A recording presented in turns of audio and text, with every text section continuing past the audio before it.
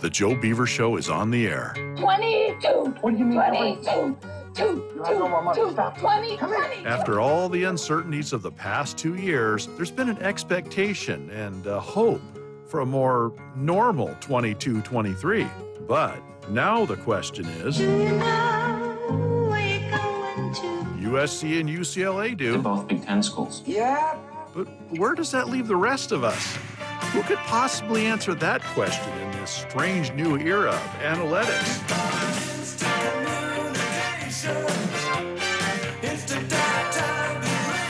Mad transfers. How did it get here? Well, it looks to me like you portaled in. A what? You know, portal from wherever you were to here. What's that?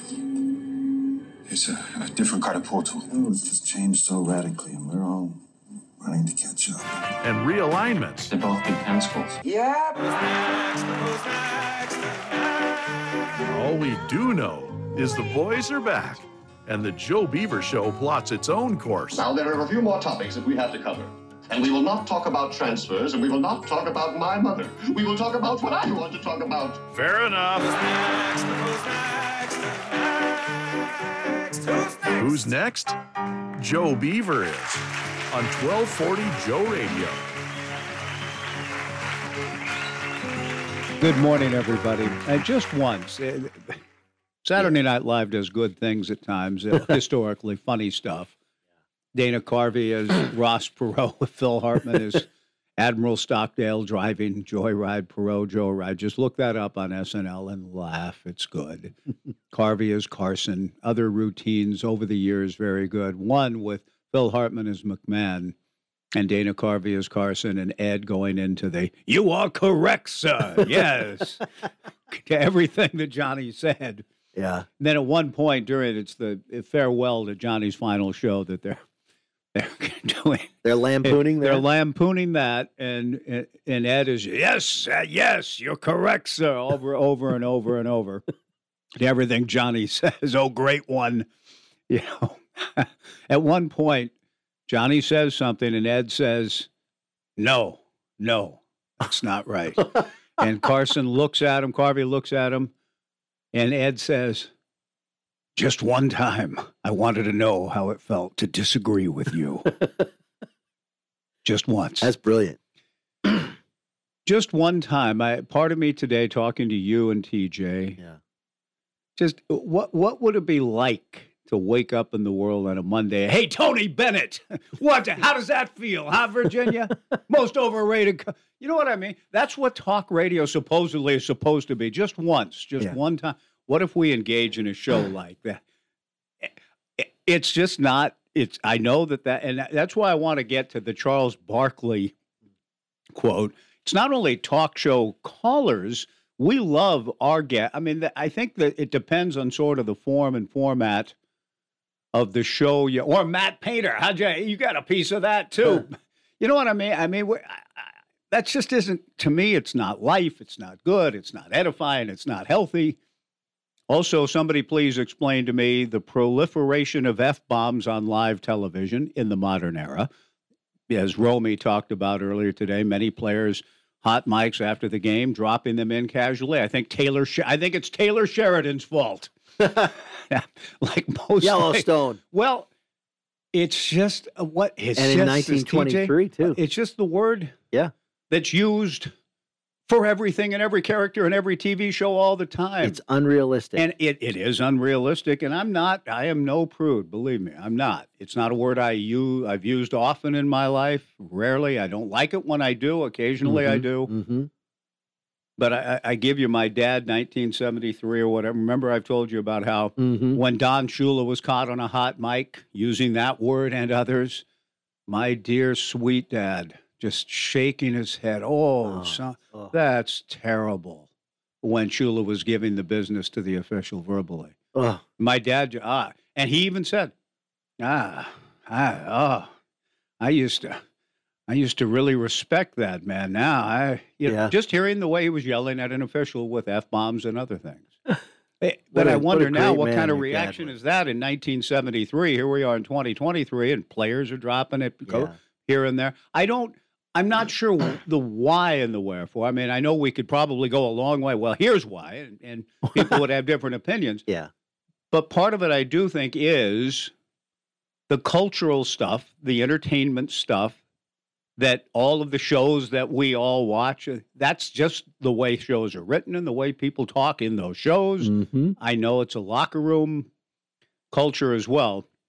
So if you have any opinions or thoughts on that as we go, the NCAA tournament itself should not be reduced to, well, what do you think of the F-bombs that were said over the weekend? No, I don't want to do that. It's as always, a tremendous spectacle. Four upsets just incredible. on Thursday. A great upsets. event. A great event. I mean, it's crazy. 16s and 15s and well, I went home. I don't remember which day it was, and I fell asleep on the couch. I think it was Thursday, only to want to watch the Arizona game, only to be awakened by the ping of a text from Doug. Well, looks like Arizona's out, and how about that, Tommy Lloyd? Oh my gosh, it was weird because TJ and I were just talking about this before the show started. Unlike the Purdue loss or any other 16 or 15 or 14 or 13 wins, I'm like, oh, well, that's interesting. But the Arizona one, maybe it's because they're in our conference. We know them. I had them winning the whole thing. But I remember having just a disappointment in them. Right. Not like, wow, what a great upset. Well, that's shocking. No, I was like, come on, Arizona. Right. Come on. I mean, I get this. Teams can rise up, but it shouldn't happen, and it shouldn't have happened to Purdue and Virginia. I mean, and Tommy. I mean, Virginia's offense. I know they didn't have a great keep year. Them ripe for that. If they get behind, they're in trouble. Right. And they tend to get the big upsets by a 13 anyway. But Arizona, has it happened more than once in these last few years where Arizona's disappointed? It seemed like I had this feeling of not again, but I don't have the numbers in my head to back it up. The end of the Sean Miller era was not particularly good. Yeah. They had so many other things swirling around the program. Tommy Lloyd, winning 33 games last year, went much further than anybody expected them to. I don't remember what round they went out. I can't rember that this off the year, top of my head. I just thought, you're battling for the Pac-12 title. They were disappointing. And you're in it. You got, you got Tavelis. Yeah. I mean, it's like you want to just say, really? Come on. Have better concentration than that. Especially since you picked them. It's well, interesting that becomes your... My disappointment wasn't because of that. I understand. First. I want to get to Barkley's comment only because I didn't get to see, given baseball prep, the baseball games themselves, I didn't get to see a lot of March Madness this weekend. And part of, one has to make philosophical choices, practical life choices too.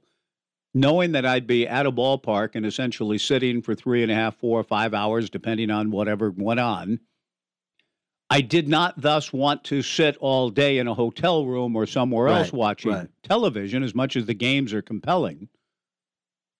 So I got out. I walked in the satellite dish park at Stanford, walked through and around the Stanford campus, got some exercise in. I mean, I hear that it's good for you.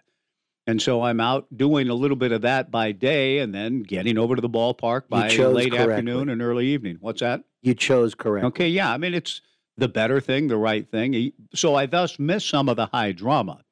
But what I saw kind of float through my phone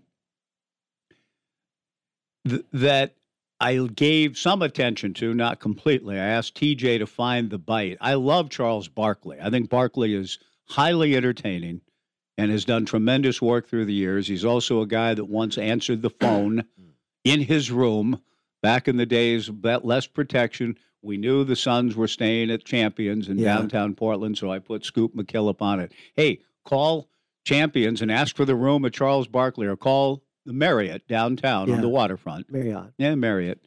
and call and ask them. Oh, by the way, the airport, San Jose, the guy the whole time. We were in the San Jose airport for many hours last night, I thought, before we got a late flight back and got back home after 2 o'clock this morning. Anyway, the Silicon Valley is proud to be, as I'm walking back and forth through the airport. Silicon. Yeah. Okay. Anyway, the Marriott. So call the Marriott and ask for the room at Charles Barkley. And yeah, may I have the room? Charles Barkley, and they patch him right through. And he answered? Yeah, man, I'm just waking up. What's going on? And McKillop says, we just hope one of you come on our local talk show today before tonight's game with the Blazers. Oh, gosh. Yeah, okay. Barkley. So I've always, and he came on and he was funny and he was good. And yeah, as always, as a player, but he was accessible, said yes to that without a handler, without an agent. Things are different. Things are different now. Things are different than 20 years ago. With the same thing with Keith Jackson. Right. Getting him on, getting right through to his hotel room. I mean, you couldn't do that now. No. So I've always sort of, that predisposed me to like him. And then I've always just thought he was funny as a player. I liked him a lot. And even the I'm not a role model controversy, he was right. He isn't, and the player. He shouldn't be, but he is. Right. I get that. I mean, I understand that's He's saying your parents are. Well, yes, in theory, that's where it should be. I've just sort of always liked Charles and a lot of the things that he's said. And says it like it is. He's a personality. So I heard him briefly with Kenny Smith, arms folded, as he always staring over at Charles while Charles is talking in one of those studio shows during the tournament. Yeah. And all I heard was something about, well, this is the only business where, you people who know nothing have opinions and you listen to them or something to that effect. Right. And so that's all I heard. Then life took over and I didn't get to hear the beginning or the end, just something in the middle of a rant about, I think it might have been the post-Purdue criticism of Matt Painter. Oh. And them losing. Yeah. And how he's a terrible coach and he needs to be fired for losing this game. That type of rhetoric was apparently being shared in sports shows. And Charles wasn't just saying callers to sports talk radio, although I think that may have been his emphasis. He was talking about these TV shows. He kept saying the TV shows in the morning. Shows. Yeah. He kept saying the TV shows in the morning, which to me it sounded like a pointed shot, maybe at Stephen A. Or Skip Bayless or somebody. I mean, I don't know, but these TV shows he kept saying in the morning. Now, whether that comes into this, I don't know. I heard something about that too. So TJ was kind enough to find the Barkley quote. And after you hear it, we want to hear from you today on the Downward Talk phone line. Though I think the way shows are structured or such, what we do, we don't engage in a whole lot of that guy ought to be fired. What's wrong with Beaver baseball? Pile on here now. Join us. I think what Barkley has to say here is apropos to all of us who are sports fans who we really, in the end, don't fully know what's going on, and we say this and that, and I do along the way this week, today and through the week. Got a Beaver baseball. If you want to react to it, we'll have open phones and text line. We kind of want to hear how you took the games in, some of your early observations. The sense I get in our world, for the most part, it's not one of those, okay, here we go. Who needs to go? Who needs to be benched? Who needs... Yeah. We don't do it that way and never will. Just one time, Ed McMahon, no, sir. Just one time I said, how about that, Matt Painter? I mean, I'm not going to, that's it. It's out of my system. I wanted to do it once. It isn't who we are. And how, was Romy doing that? No, Rome wasn't doing that so much, but it's a shtick and it's part of the way they go about things, they and others in sports talk radio. And it's an approach I've never liked and never used. So I do want to hear what Charles Barkley says, just so I can hear the bite in its apparent entirety. There may be more to it. TJ found it. I think this was after Purdue's loss to Fairleigh Dickinson. But I think that's what this is. And I think then there was a lot of talk about what a bad coach Matt Painter is or something to that effect. Here's Barkley after that loss for Purdue. Listen, nobody has patience anymore because we let every fool and idiot have an opinion now on talk radio and on social media. This guy been a hell of a coach for a long time. But sometimes because of these fools on television in the morning and social media and these talk shows, when people, sports are the only job in the world where we'll let people call in who ain't never touched the ball, give you their opinion. And we listen to them. Like, we got to fire our coach. Like, yo, man, you're a plumber. What the hell you know about basketball? Sports, seriously, think about this. Sports are the only job in the world where we let any fool or idiot call in and give his opinion, and we listen to it. We wouldn't do that if we were doctors. Like, hey, let's let the public call in and talk to us about surgery. Yeah, we would never do that. Well, he's not wrong. So give us a call at 497-53. Now, listen to me, Johnny. Invited. No, listen to me, though. What do you make of Barkley saying that? Is he? You say he's not wrong, but is he right? The difference, okay, now the plumber, nothing wrong with the plumbing. No disrespect to the plumber. No, but is Barkley elevating sport? No, it's not surgery, and we're not. The doctors. Well, what did you think of that movie made with the valve? It's a different world, and we are just talking about balls and bats and balls and sports and games. That the plumber, you, me, the realtor. Yeah, everybody is. It's not brain surgery, as they say. Well, and we all have seen and played and know enough to say, hey, what was going on with that play? Why did the coach do this? I think Barkley goes a little too strong about all these idiots, and it's the only industry. I don't know. I kind of like what he says. Anytime that I venture into certain discussions of what should or shouldn't be done, I always qualify it with, all I know is playing football in high school. That's it. Or loving sports enough to play golf my whole life and be terrible at it, but understand it. Right. Playing baseball a little bit, understanding, having experienced it as a kid. And I think that's what 95% of our audience can say to. When we talk to Dave in Lebanon and when we talk to everybody, we've all picked up a bat and a ball or a tennis racket at some point in our lives.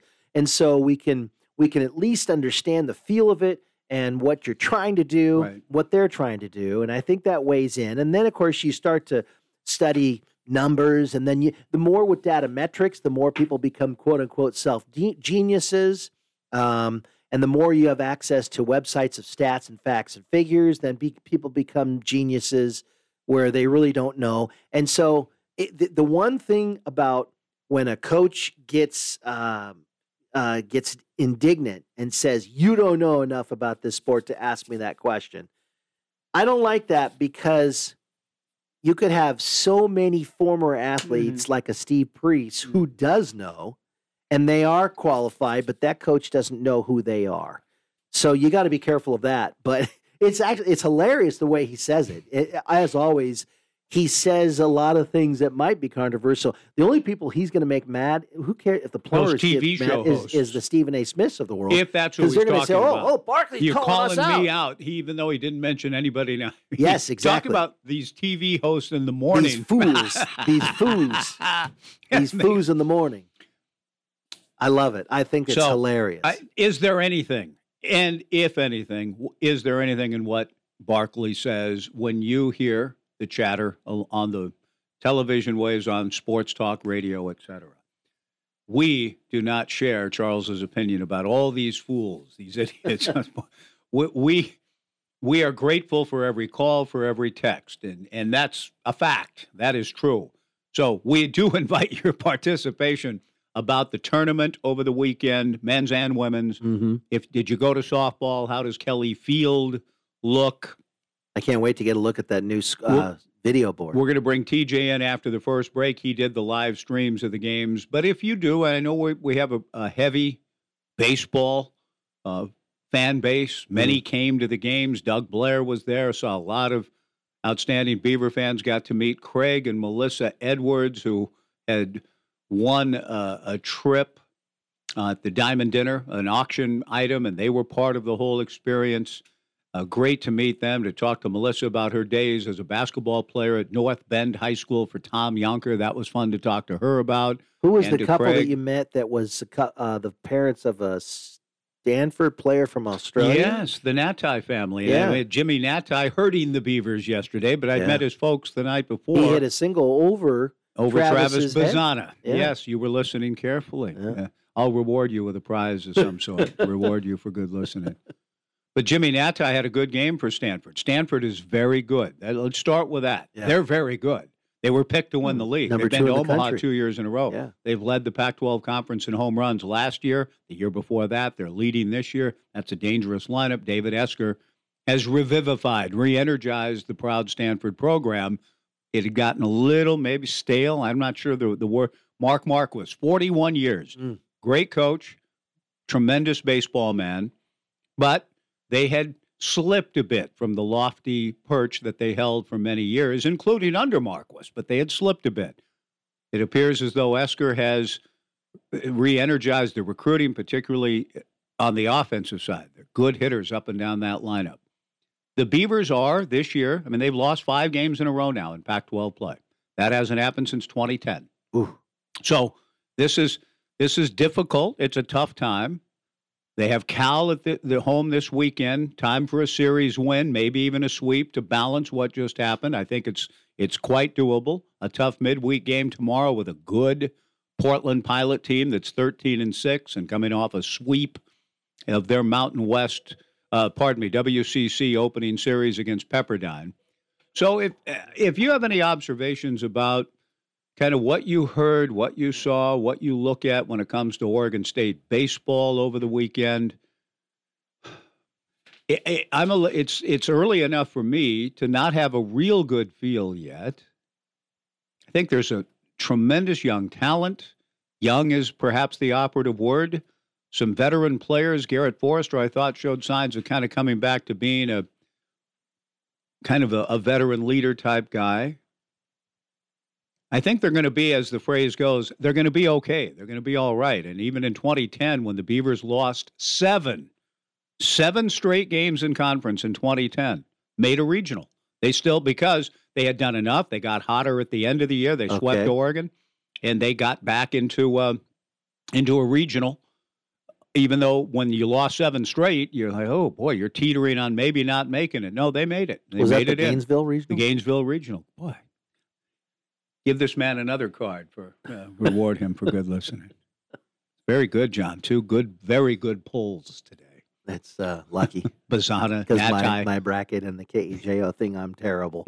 So am I. I'm me. 1 spot ahead of you. So we're both terrible.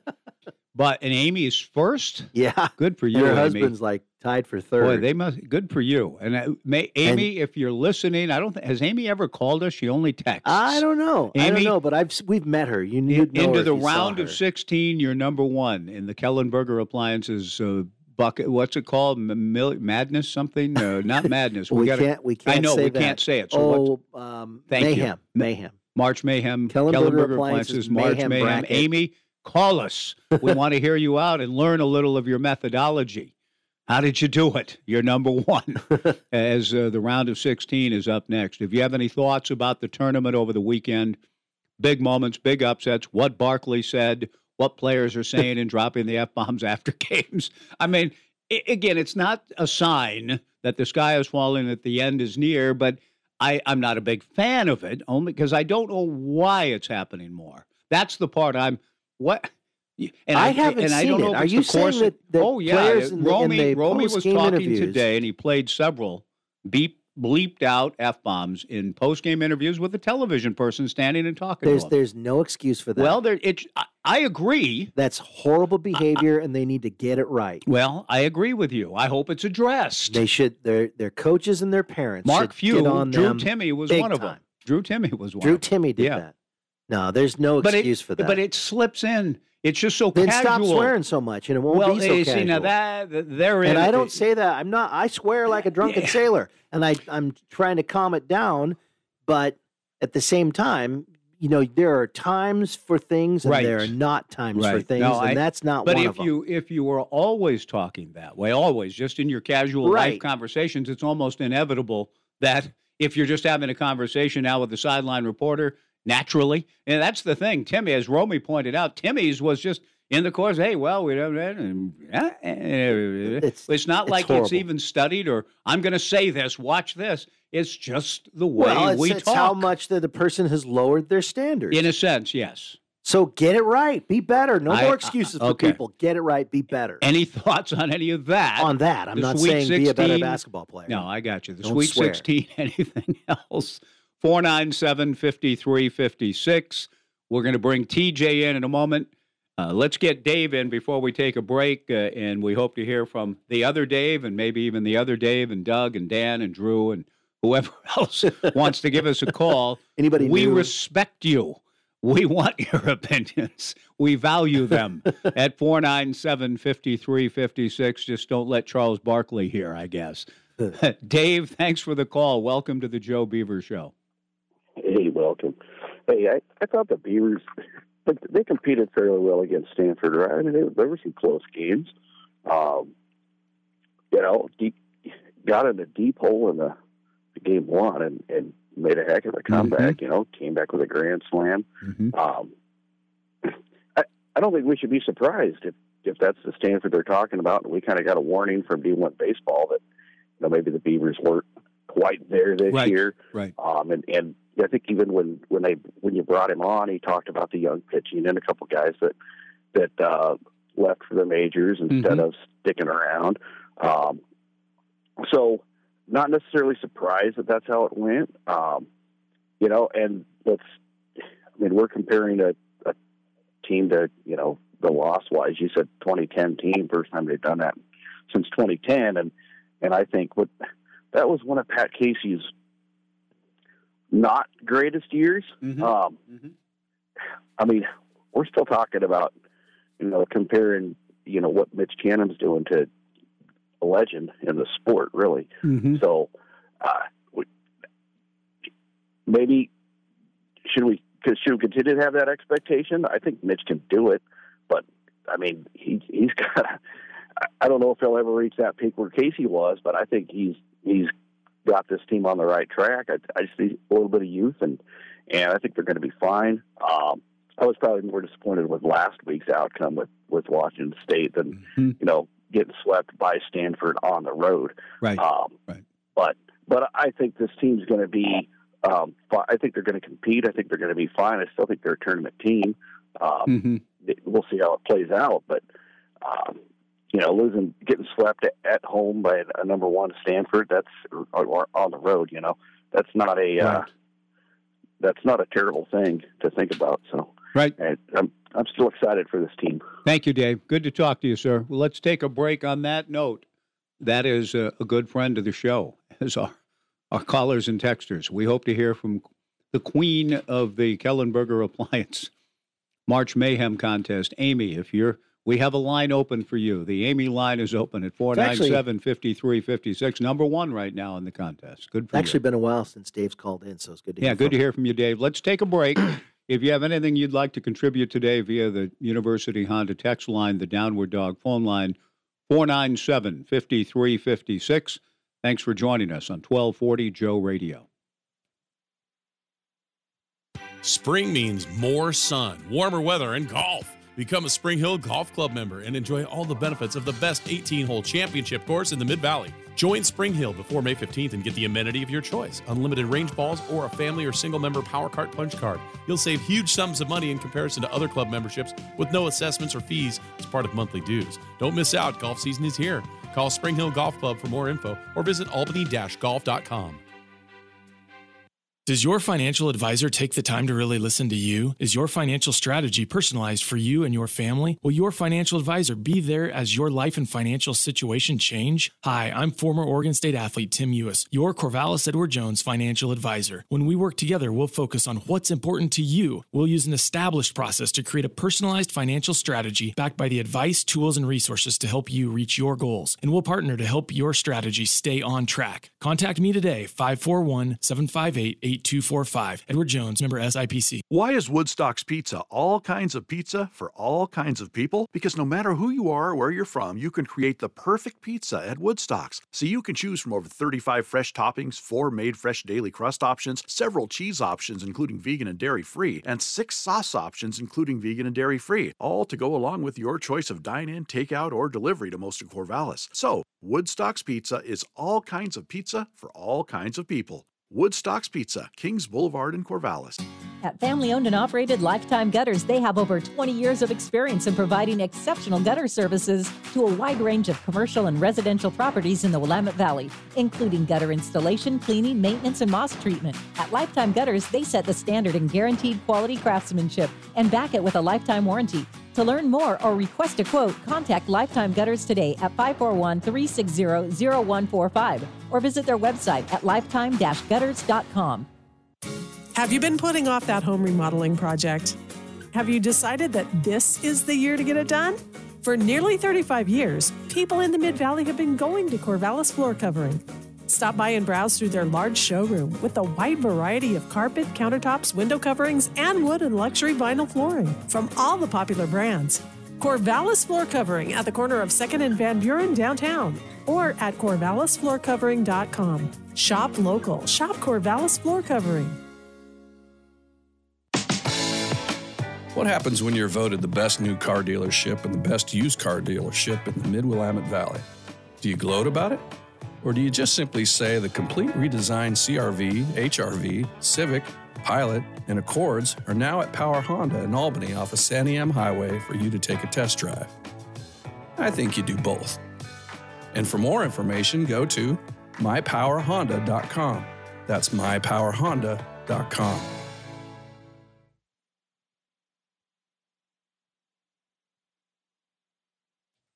We continue on the Joe Beaver Show. Tumwater is up. TJ is also in the studio. We want to get TJ's thoughts here in a moment on calling the games for OSU softball in the opening of a beautiful new look with a video board and all of that at Kelly Field, and going 1-1-1. Strange outcome to the series at home this weekend against Cal. And real quick, we'll go today, but was it 70 degrees on Saturday? What? Where? 63. My brother told me in Tualatin it hit 70 degrees in sunshine. It was warm. It was so nice on Saturday. I think it was about 63 and slightly overcast at first pitch, but like a thin overcast where the sun comes through and it's warm. Yeah. Oh, it was awesome. Yeah, but Melissa and Craig Edwards from Paloma said part of the reason they wanted to go on this trip was to get some California sunshine. And as we were standing in there, I said, well, you should have stayed home because I think it's going to be warmer in Oregon this weekend. It wasn't great weather at Stanford. It was okay. And I saw guys, with a little pool time, getting a little bit of sun. But yesterday, very kind of dark and foreboding and overcast. That's what I heard you say on the radio. Let's go to Tumwater to get his thoughts on probably baseball and the early returns. 2 Pac-12 series in, 2 losses, 5 straight losses. I think there's a chance this weekend. I think they have a great look to flip the sweep. They're going to need to mix in a sweep and some series wins here now. Well, now's the weekend to do it because Cal's in last place along with Oregon. I think this team has a lot to like. There's a lot of young, compelling talent. But I'm just sort of wondering how you, as a fan, Dave will speak for himself, but maybe for some of you with some of his thoughts. If you want to weigh in, just as you watch this team in what a lot of people have talked about, a transition kind of year with all of the prospects off of last year's club moving on, if you have some early thoughts about what you're seeing, what you're hearing, what you're watching, feel free. 497-5356. Let's go to Tumwater and talk to Dave on the Joe Beaver Show. Good morning, Dave. Good morning, gentlemen. I think if TJ is still there, this might be the first time I've ever called in with 3 men in the booth down there. He's here. The best 3-man booth since Keith Jackson, Howard Cosell, and Dandy Don Merritt. 1970. Dandy Don. Yeah, great. Well, I want to pick up on a few thoughts from Dave, the earlier caller. He kind of outlined a couple of themes I just want to respond to. I think I'll just start by making the observation that we now can see, in retrospect, what a lost opportunity not getting to Omaha last year now represents. That was tantalizingly close. Mm-hmm. When you have Game 3 of a super regional at home, you've got to bring that one in. Trips to Omaha are never to be taken for granted. Mm-hmm. And that, as I say, that lost opportunity, gentlemen, seems to be very much crystallized. And since Dave brought up the Pat Casey standard, there was a famous in my own mind, conversation we had a few years back about what's a reasonable level of expectation for football. In other words, the question devolved to, what's a reasonable number of games that you should expect Oregon State to be able to win? And, reasonable people could disagree about that, in part because there were so many plots on the graph. It was almost an entirely subjective situation. But with baseball at Oregon State, we know what the standard is. It's been identified. 3 trips to Omaha per decade. So last year would have been nice to have had that one in the basket. Time's marching on. There's lots of time left. Mike and John and TJ, not only this season, the rest of the decade. But the standard is getting to Omaha 3 times a decade. That seems to me to be fixed. You can just consider this typical bloviation from Tumwater, but for my reckoning, it is what it is. So I don't think the early returns, doesn't look like we're going to be hosting a regional or super regional this year. There's a lot of ground to be made up, and I'd be happy to be wrong. But I have to say, going from the big picture to the granular, as I was listening to your call yesterday, Mike, and you, in your own way, Mike, I think you presciently forecast what I would call, and the great poet Dryden originated the phrase, tempting fate. Myself, again, from a fan perspective, I would not have brought Ben Ferrer in at that point. That was tempting fate. It didn't turn out well. Feel bad for Ben, feel bad for the team. I thought that was questionable judgment in that particular case, particularly because, gentlemen, as you yourself pointed out, Mike, in the ensuing inning, you have the ace reliever who, because of the way those games 1 and 2 played out, close games in a way, in doubt to the last out, but because the Beavs were coming back from big deficits, the ace reliever Brown never got into the game. So if there was an occasion, gentlemen, where you're going to ask Mr. Brown to make a 6 or 7 out save, that was it yesterday afternoon. And because he didn't get in the 8th when the lead was blown, they have to give him some work in kind of a mop-up role in the 9th. It was a missed opportunity. So that's kind of the downside downer half of my a few points. But I want to end on an up note, simply because it's the season of Easter. And that is this. I was so gratified to see Stanford women lose last night. Here's the case. Tara Vanderveer. I used to have tremendous regard for her, and she is indisputably a good coach. And let me rephrase that: a great coach. But her act is really beginning to wear thin. The mind game she plays with the other schools and coaches in the conference has really worn itself out. I'm glad they lost. And I thought their big center, Cameron, she's a flopper. I'm glad they didn't get that victory last night. And then lastly, because it does go to show sometimes you just got to root for the nice guys of the world. And one of the nicest guys in the world is Mark Few, the coach at Gonzaga. He's gotten them to the Sweet 16 again. He's stuck with that program through thick and thin, a lot of tournament heartbreak, but he's still there, putting in the effort. We can hope some year they bring it home. But that's kind of the range of my thinking today, gentlemen. The good, the bad, and maybe the ugly as well. So thank you for the opportunity to chime in. Thank you, Dave. We'll talk Dave. again as the week goes along. We'll take a break here in a moment. I want to get TJ's thoughts before we do. I understand the disaffection perhaps towards Tara Vanderveer. The great winners and champions and so on have that type of effect on people, and maybe there are mind games that she plays and so on. But that's part of why she's risen to be the great coach that she is. Just all of the, Bill Walton said the last time I talked to him at Gill Coliseum, and I was glad that he owned this, because I don't even remember. I was asking him to amplify a little bit on what he said about Wilt. He said something to me about, he said if Wilt had played with any of the anger and kind of the hate and the anger that Bill Russell had, if Wilt would have played with even a touch of that, they would have had to shut the NBA down. There would have been no reason to have games, because he would just destroy everybody. Yeah. But he didn't quite have that. Now, that's Bill engaging in a bit of a hyperbole, which he does every once in a while. But he did say that about Wilt. And then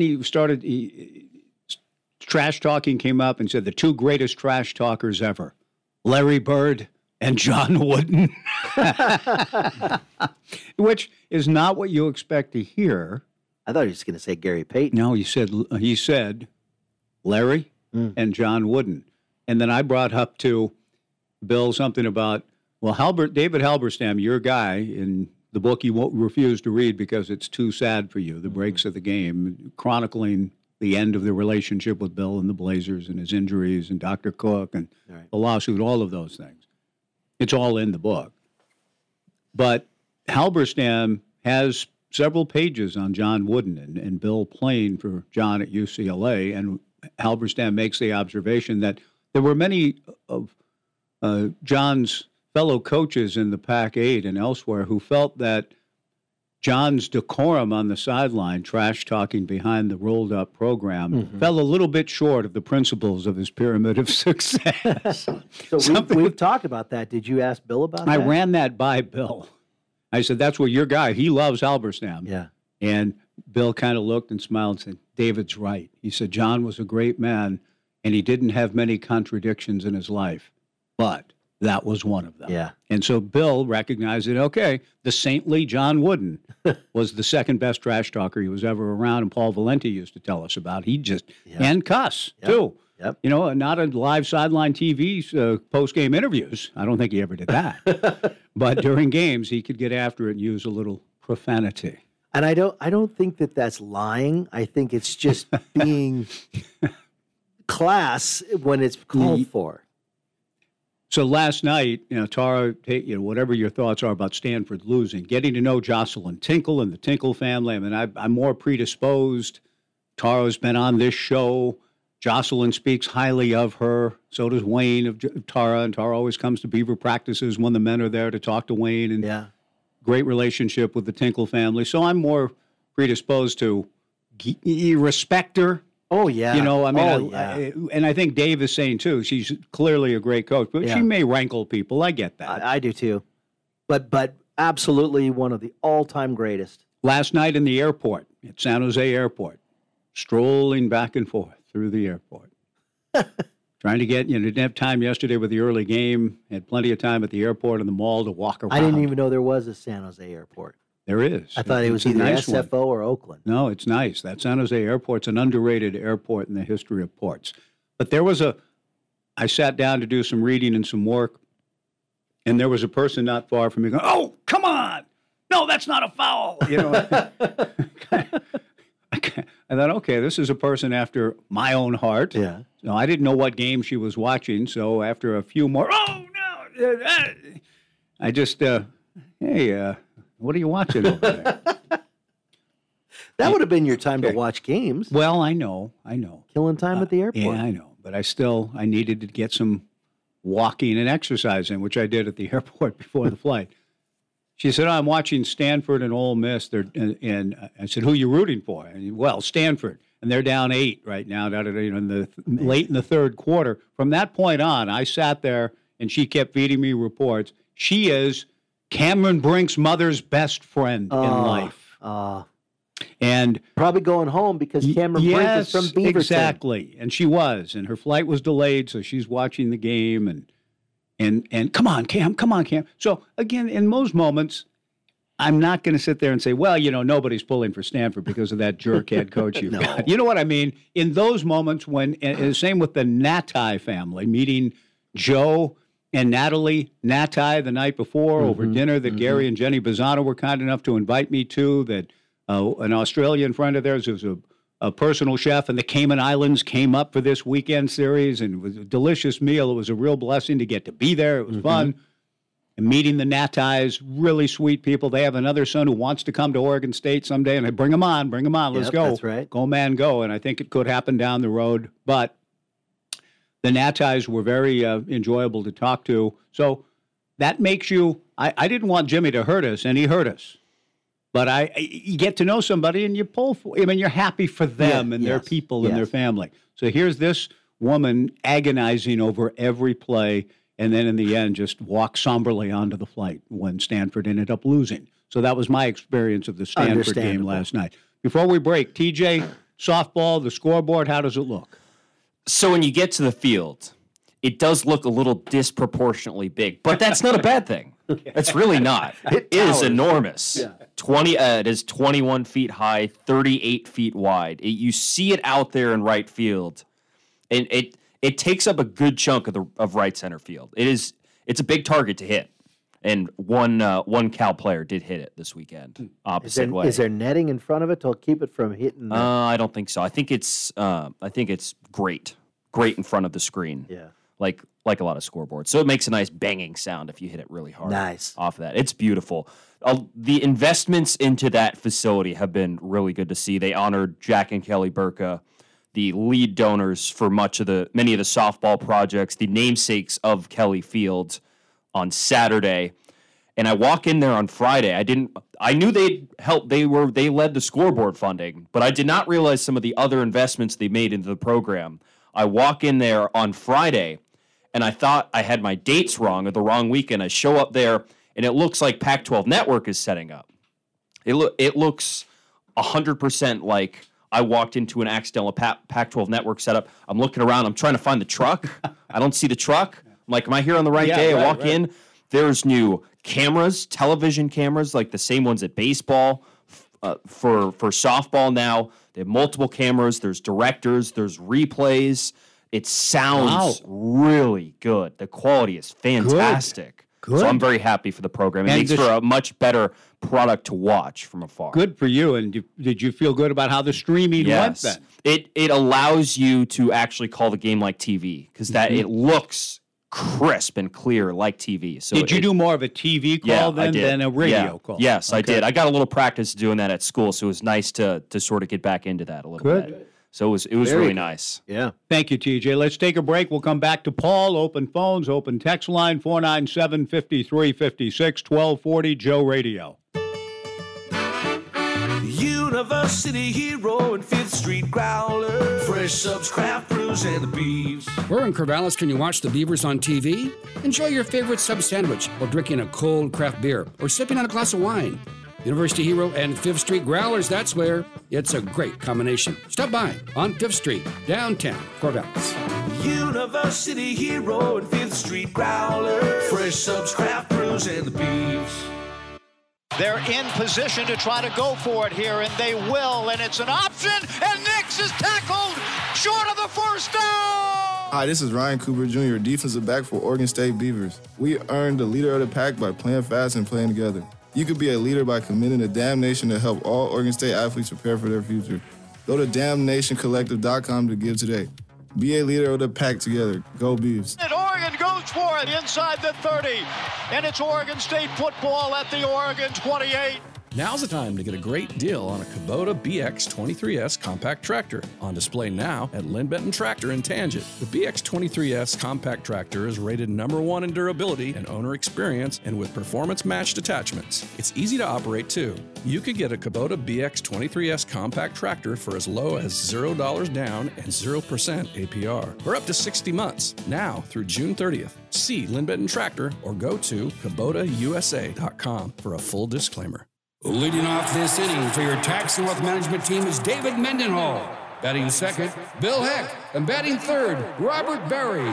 It's always important to have a talented lineup. The same is true if you need some advice on personal or business tax planning or just some help with financial strategy. With over 40 years in business, Tax and Wealth Management has the experience you need to hit that home run. Call or stop by Tax and Wealth Management in Corvallis, your hometown tax team, and start your journey on the road to success.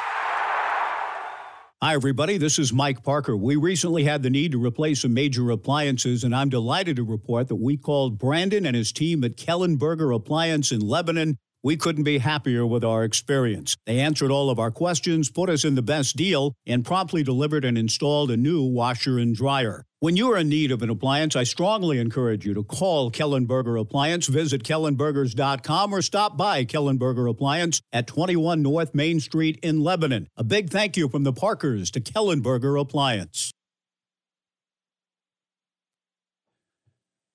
We continue on the Joe Beaver Show. Mike Parker with John Warren. Thanks for joining us. Amy wouldn't respond. Yeah. She responded on text and said, yep, that's me. I'm number one. Good for you, Amy, but you need to share with us how you did it. That's what we all covered. Yeah. How?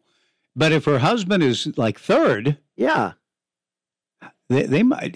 Now, Amy, you don't need to share information per se, but did you give it more time than maybe a few of us did? Fairly there, Purdue. Gonzaga. Yeah. I mean, we're just going through these things really quickly without a great deal of study. I'm curious to know, Amy, if you don't mind, did you give the bracket a pretty serious study, do some things online, check with sites? You don't have to give up what you exactly found out there. My guess was it more than just guesses? My guess is most people, sports people or not, most people tend to not put a lot into it. Well, I wonder. Yeah, and that's what I guess I'm wondering. Is Amy in first place because she did? Or is it just kind of the luck of the draw? She didn't necessarily. Well, she hasn't won anything. Did she? I know, but she's Amy. She's around to 16 in first place. That's pretty good coming out of this weekend. I don't think I can trash talk because I don't think I have enough in the tank to overtake anybody. Roll up that piece of paper, put your mouth behind the program, and that'll create the trash talk effect. Let's go to Paul on the Joe Beaver Show. Good morning, Paul. Yeah, man, she's pretty good. She got 38 out of 40, so man, she's got a good shot at going all the way because she's got so many teams in brackets that are playing each other that she still has, and a lot of us don't have that. And no, I didn't do any research. I just go down there and pick a team, which one I think is going to win. Same here. Okay. Well, anyway, and let's get to the softball scoreboard. The one girl that did hit the scoreboard, the ball landed in the catwalk in front of the scoreboard. It didn't actually hit the scoreboard. It just hit the walkway in front. But they need to find somebody who can operate it because it's a new scoreboard. And they couldn't get it. They couldn't get the first game was perfect. They had all the picture of the player and their statistics and the player lineup on one side and showing which player was at bat. But then the second game, the whole thing was off. They couldn't figure it out. There was a glitch or something. And when they do these, the other thing is when they do these, guess who the player is, and they put her in silhouette, and then they put these clues. There's 5 clues, and then they put 4 different players. It's written so small that only a third grader can read it from where we are in the stands. They need to make the printing bigger so we know what it says up there. Well, that'll be like good input. Sessions with Sarah. Yeah, that's good input, Paul. Yeah, I got you. That's something to consider. Well, it's crazy because you'd have to get a pair of binoculars to see what the quotations say. Yeah, I've had that happen with the baseball one. Gotcha. Can't read some of the small print. Okay, maybe I don't know if there's if there's room to enlarge the print, then do it. I mean, I hope that's an easy fix. There's plenty of room. Okay. There's plenty of room. The scoreboard is huge. Right. And there's not any problem with the room on it. Okay, that's a good suggestion. Paul, thank you. Anything else before we turn you loose? Yeah, that's pretty stupid. Them stopping a game. Well, yeah, I'll tell you one more thing. Okay. I have never seen softball games go over 3 hours. Your game down in Stanford ended before the softball game ended. Mm-hmm. That's a rare thing. Yeah, it's crazy. We'll get TJ in here and wrap it up, Paul. What about that, TJ? I made a joke when the game was in the 8th inning. I checked your score, Mike, and I was looking. I was like, you know what? This game goes another inning. Let's start a race. Who's going to end first? We started at the same time, didn't we? No, softball started an hour earlier. An hour earlier, and our game ended before yours did? I think the softball game might have ended first. Okay. Especially because the time thing came in. Did you have inside of 3-hour games? 255, 303, 255, and yesterday was 221. I'm telling you, they are getting shorter. We'll talk a little more about that next hour. Yeah. Kip Carlson sent me an interesting article from The Athletic about Major League Baseball broadcasters having to make adjustments because the games are going faster, which is what they had hoped. But when you've got a play-by-play guy, an analyst, sometimes two, how do you get everybody in? They're not having enough time to tell their Christy Mathewson, TJ Mathewson stories anymore. Not enough time even to say Christy Mathewson. We've got an hour coming up. We'll have open phones. We have some guests coming up tomorrow. We're guest-free, essentially, today, unless Dan Belluomini, who I saw on television last night in San Jose, is able to join us. We'll see. Thanks for joining us. Here's the microphone. Is this thing on? This is KEJO Corvallis. Everybody hear me? We're on in 5. And QID. 1240 Joe Radio. This is a Bloomberg Money Minute. More massive cuts at Amazon. Just months after announcing 18,000 staffers will lose their jobs, the e-commerce giant now letting another 9,000 workers go. In units like human resources, advertising, Amazon Web Services, and at Twitch, the live streaming service. Some good news about some very troubled banks. Regulators in Switzerland brokered a deal for rival UBS to acquire the floundering lender Credit Suisse. Closer to home, a division of New York Community Bank will buy most of the assets of failed New York City lender Signature Bank. That's got Wall Street seeing some pretty sizable gains today. The Dow is up more than 200 points, almost 1% higher. The Nasdaq up just a small fraction. The S&P up 0.5%. Not everything's higher, though. Shares of San Francisco-based First Republic Bank, which received its second analyst downgrade in just a week, well, they're now down almost 40%. And on this first day of spring, you can get a free ice cream cone at all Dairy Queen locations nationwide. Tom Busby, Bloomberg Radio. Ensure your vehicle is ready for any road conditions at Beggs Tire and Wheel in Albany. The Beggs Philomath store has closed, but the Albany Beggs Tire and Wheel location is open to serve all of their valued Philomath area customers and the rest of the Mid-Valley.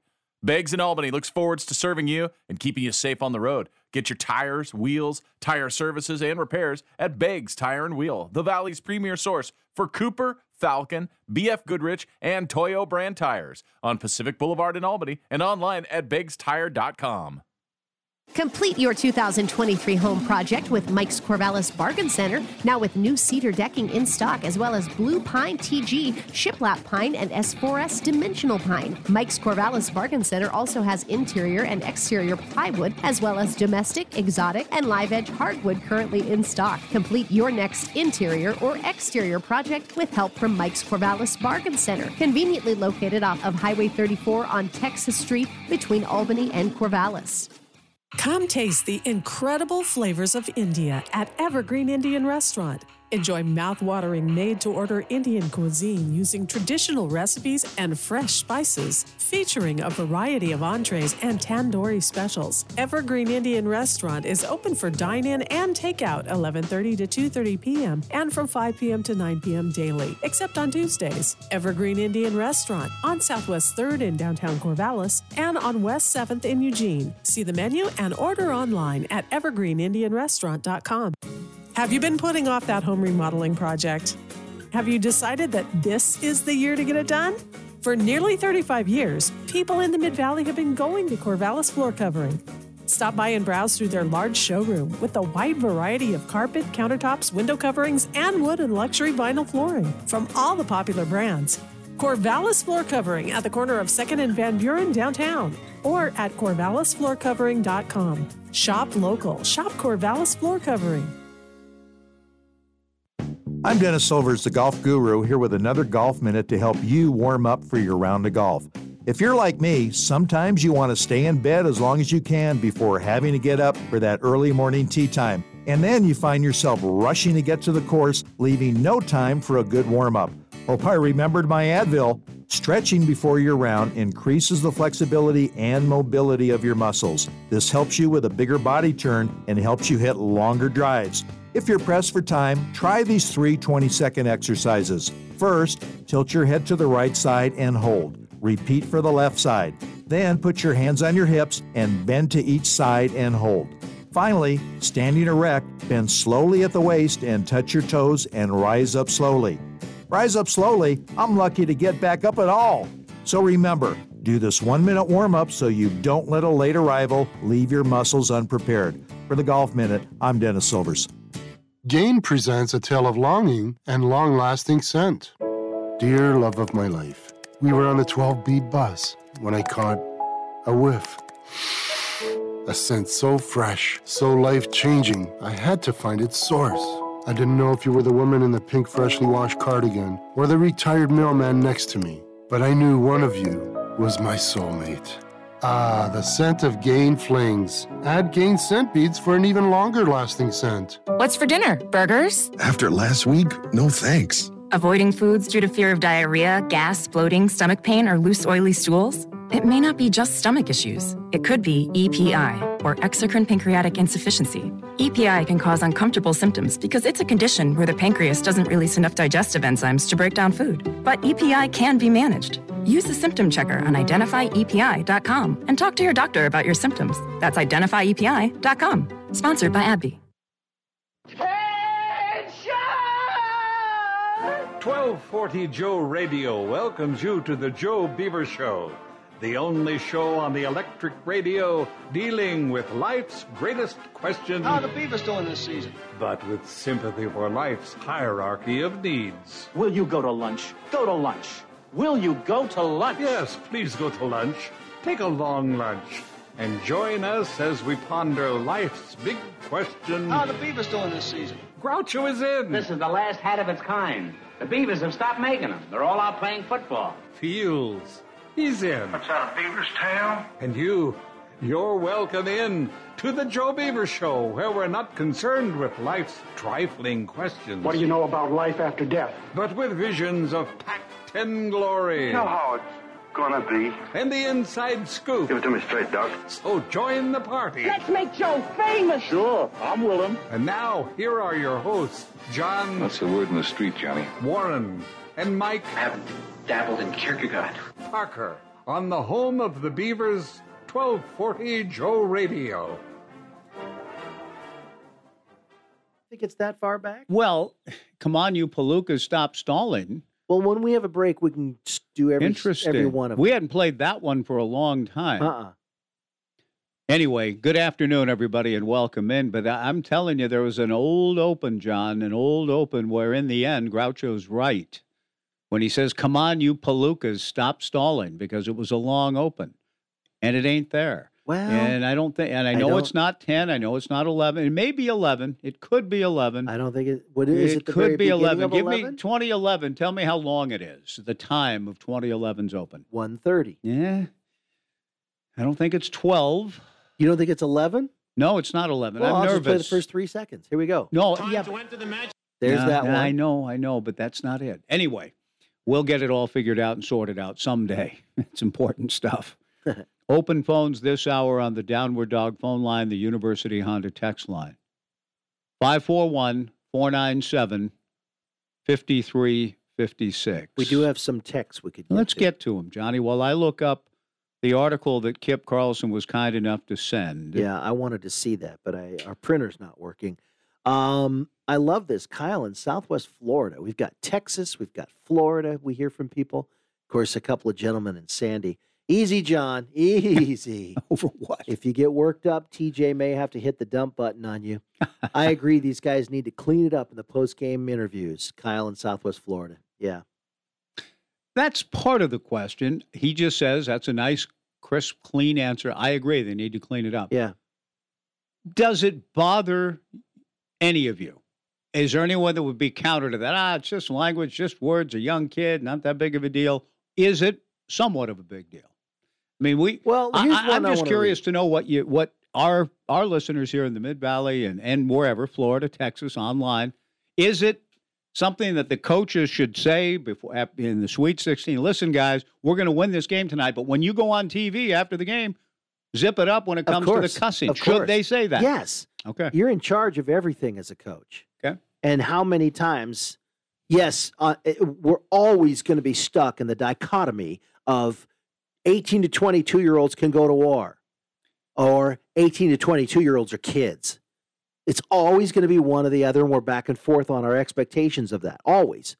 So, as you were saying, because we asked TJ, and TJ kind of hesitated, like, well, maybe it's okay, but he said it's not, but he hesitated. And said, well, and then all the excuses when you throw come a out. microphone in after a hot emotional game. But then you say, and I agree with you, it's been going on for years, forever, and they haven't done this. Yes. So Curtis writes in, is it Curtis? Hold on, I want to make sure it's the right person. CVB, sorry. Curtis had a funny one I want to get to. CVB, who's a regular texter, says, if you're looking for an immediate post-competition emotional response soundbite, that will be the most likely time an F-bomb slips in. I agree, half and half. That would be the most likely time, but in the history of all of this, for decades and decades of television, it hasn't happened. Right. So it's not an excuse. No excuses. Yes, that would be the time, but no excuses. None. I hate it when something never happened. It starts to happen, and this is in everything: politics, the world, education, whatever. And then all of a sudden, excuses are made. It's like, oh, really? Well, it's like you say whenever you talk to someone, they say, "Well, I wasn't around in 1930." Well, that's no before excuse. My time. The phrase has some meaning. We all get what that was before my time, meaning before I was watching games, and listening to games, soaking it in. Yeah. That's kind of before your time. But that was before my time excuse as why you don't know anything about what happened doesn't quite wash when there is the subject known as history. But you're not wrong, CVB. It is the time. Like what was the example TJ gave of in the football post game? Richard Sherman just going off after that one Seattle playoff game. That was amazing. It does feel as though there's a little bit more almost intent. Now, in some cases, the Drew Timme case, what's almost in a sense disconcerting or even more alarming about it is it's clearly not, hey, watch this, I'm going to go, right. With almost premeditated, an intent to, like Sherman, cutting loose and going, man, go. Yeah. It feels like there's a little bit more of that where athletes and coaches sometimes after games, they don't care. They're just going to hold forth. It doesn't matter. They're upset. They've got something they want to get off their chest. They're going to say it, and it almost feels studied or intended. Whereas Drew Timme is just talking. He wasn't in a worked up emotional state that I could sense. It just part of the vocabulary, again, and that's okay too. It doesn't mean, we've all been around people and lives and athletes and all that all our lives. And it's not just athletes and it's not just young 18 to 22-year-olds. People talk in this manner. Okay. Do you feel like, therefore, it's not that big of a deal? Or did you notice any of that and think, oh, my dad in 1973, oh, gosh, over Don Shula. Was my dad right to react that way? A man who rarely ever used profanity himself, but even if he did, I think he would look and heard Shula and just say, that's just, my dad was no prude either. A great man, no prude at all. Of course he was right to react that way. So what I'm just wondering, is that my dad's reaction in 1973, how you would react in 2023, or are we just inured to it all? No big deal. So, that's what I'm asking. That's part of the question. Should coaches in the Sweet 16 get to their players or not? Because the problem with, quote, getting to the players is you lose the spontaneity, you lose the personality. If, yes, we played a very good game and we're really proud to be moving on to the Elite Eight. Now you're offering up a spectrum that's ridiculously wide. You're offering up if you get on them and say, clean it up, quit swearing, you're representing our program, then you're trying to make robots out of them? No. I know. Be who you are. Just cut out the cuss words for crying out loud. And anybody who does, you're running laps, but you can't make them run laps anymore. Yeah, that's a great point, too. I was sharing There's no punitive running anymore. Craig and Melissa Edwards, we were having the discussion about the lack of punitive running these days. And Melissa said, I wish that system would have been in place when I was in high school. Same here. Not that long ago, actually, even, Melissa, as I well know. But anyway, we've got open phones. Here's a couple more. Okay. These are pretty okay, Andy writes in. Andy and Mitchell's very, very good. He writes in, he says, 1, it's March. 2, very inexperienced, this is about baseball, very inexperienced roster outside of Forrester, Dernetti, and Bazzana. Should get better with time and with more innings under their belts. Boy, that's a great point, Andy. 3, I do worry a little bit about the approach and demeanor. That's something the team is in control of. Feels like opponents know they can chirp a little and get our players to engage to take our heads out of it. Lots of looks and bickering with the umpire at the plate this weekend as well. Did you see that? Yeah, and I talked about some of the mutterings and the looks and the complaints. A lot may be a strong way to look at it, but there were hitters who would get rung up or take pitches that would turn and look, and that's a form of engagement. Yeah. Turn and look and disagree. Yeah. Yeah, that's true. Then he says 4, I was going to call in, but didn't want you guys to have to use the dump button when I swear on the air like my modern sports heroes, Andy and Mitchell. And then while we were talking, he wrote in, wow, Southwest Florida Kyle beat me to the punch regarding the dump button. One man's opinion, but I would love to hear more. I would love to hear more hard cussing on the Joe Beaver show and on Mike's radio calls. Quote, and for the third time in the modern era, the bleeping Beavers have won the bleeping championship. Adjective deleted national championship. That would actually be funny there's because actually of been the a craziness. Bit. I've of heard that. of a bit somebody ran years ago about, I think there's even been a movie or a character in a movie. Bucher's got a little of that in Major League, kind of. Yeah. But somebody did a bit with the play-by-play announcer we'd all like to hear, where after a bad play, he launches into a tirade filled with all manner of epithets. Yeah, Euchre, you're right. He had a couple of things in Major League. He says, nobody cares. Right. Nobody's listening anyway. Yeah. You can't say that on the air. You can't, we need George Carlin and all that. Maybe run that as a refresher course for the teams in the Sweet 16. Dave writes in to say, I'm 0-3 in your radio show bracket. I chose differently in my ESPN bracket, which is the one that Beaver football uses, and I'm tied for number one. Good for you. He says about the foul language, it only happens because it's conditioned in other aspects on that team. During practice, the game, team meetings, and prep, etc., coaches need to rein it in, or that's what you get. Oh, absolutely. There's some truth in that. Yeah. There's some truth in that. You do sort of get what you hear. You talk the way you talk because of what you're around, how you hear. It's kind of surprising coming out of Gonzaga a little bit, just the casual nature of it. Mm-hmm. And once again, this isn't what I want to know. We're spending maybe too much time on it. Yeah, I get that. If you want to talk about the tournament proper, the moments, the games, the teams you're excited about, the storylines that captured your attention, who you're pulling for now because of, oh, wow, I'd never seen them, never heard of them, and now I'm all in. That type of thing. I'm all in on UCLA for $338,000. How about that? Times 6.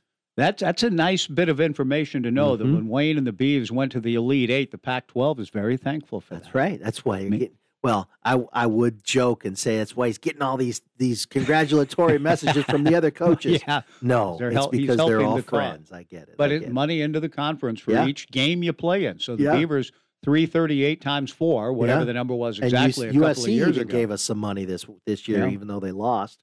And how about the Furmans of the world? If they get that kind of money, that's their whole conference budget practically. That's amazing. Yeah. So Pretty any good thoughts stuff. on any of this? 497, the game's proper storylines is once again March Mayhem, March Madness, all of that captured your fancy like no other event does. And it lives somehow every year, some way. It finds a way, it seems, John. It's the beautiful thing about the game is that every year the tournament delivers in the sense of surprises, upsets, beautiful moments. It is a grand event. It is, and there's no doubt Thursday and Friday, the first Thursday and Friday of the tournament are the best. In sports. In sports. That's what a lot of people say. Yeah, and I love college football more than anything. This one supersedes it because of the 2 days. And the teams that come out of nowhere to win, the teams that are, they really, it's great television.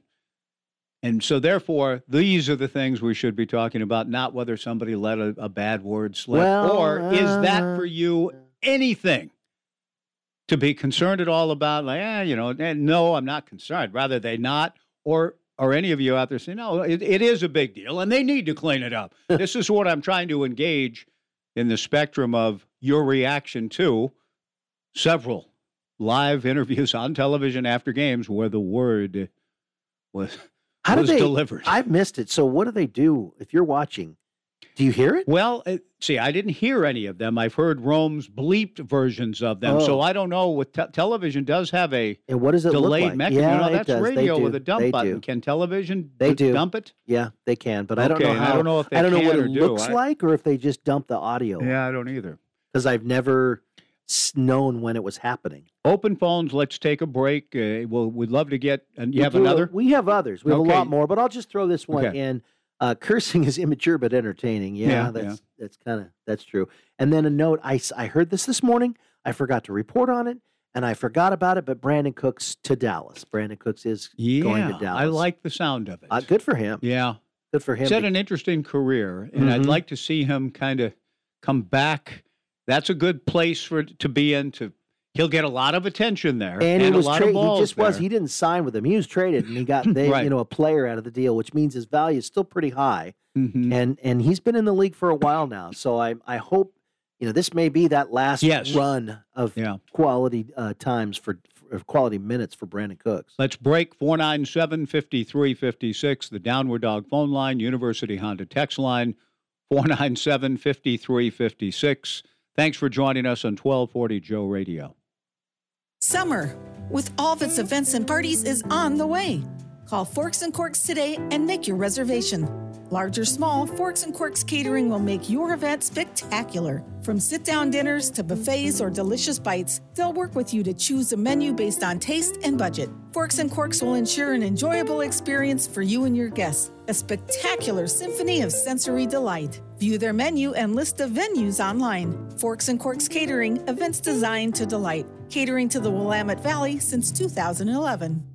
Hi, everybody. This is Mike Parker. We recently had the need to replace some major appliances, and I'm delighted to report that we called Brandon and his team at Kellenberger Appliance in Lebanon. We couldn't be happier with our experience. They answered all of our questions, put us in the best deal, and promptly delivered and installed a new washer and dryer. When you are in need of an appliance, I strongly encourage you to call Kellenberger Appliance, visit kellenbergers.com, or stop by Kellenberger Appliance at 21 North Main Street in Lebanon. A big thank you from the Parkers to Kellenberger Appliance. The Frame House is changing management. After 1,000,000 years, Al says it feels like 1,000,000, he's stepping back. He'll still be on site, still working, but Steve, with his 44 years of experience, will be gradually taking over. Most of you won't even notice a difference, other than Steve might be at the counter more often. They'll still help you find the perfect mat and frame to complement your pictures and decor. And you'll still find a great selection of ready-made frames, prints, and art supplies. The Frame House on West 1st in historic downtown Albany. What happens when you're voted the best new car dealership and the best used car dealership in the Mid-Willamette Valley? Do you gloat about it? Or do you just simply say the complete redesigned CR-V, HR-V, Civic, Pilot, and Accords are now at Power Honda in Albany off of San Em Highway for you to take a test drive? I think you do both. And for more information, go to mypowerhonda.com. That's mypowerhonda.com. Leading off this inning for your tax and wealth management team is David Mendenhall. Batting second, Bill Heck. And batting third, Robert Berry. It's always important to have a talented lineup. The same is true if you need some advice on personal or business tax planning or just some help with financial strategy. With over 40 years in business, Tax and Wealth Management has the experience you need to hit that home run. Call or stop by Tax and Wealth Management in Corvallis, your hometown tax team, and start your journey on the road to success. The Unified Insurance Group is your local independent insurance agency in Corvallis. They represent numerous insurance companies, including Safeco Insurance. If you're looking for auto, home, or business insurance, see Mike Eves, Taylor Starr, or Tom Worth. They'll help you find an insurance plan that works best for you. Call 541-757-1315 or stop by at 320 Southwest 3rd Street in downtown Corvallis. The Unified Insurance Group, your hometown team, always putting you first. We continue on the Joe Beaver Show. Mike Parker with John Warren. Thank you for joining us. Any thoughts about the Beaver baseball weekend, OSU softball, gymnastics, Jade Carey again, wrestling? Anything you want to touch on? It's the Joe Beaver Show, so we're kind of outside of it a little bit with talk of the NCAA tournament and the use of profanity in post-game interviews. Charles Barkley and his rant about all these shows, and it's the only... The only industry, morning TV shows.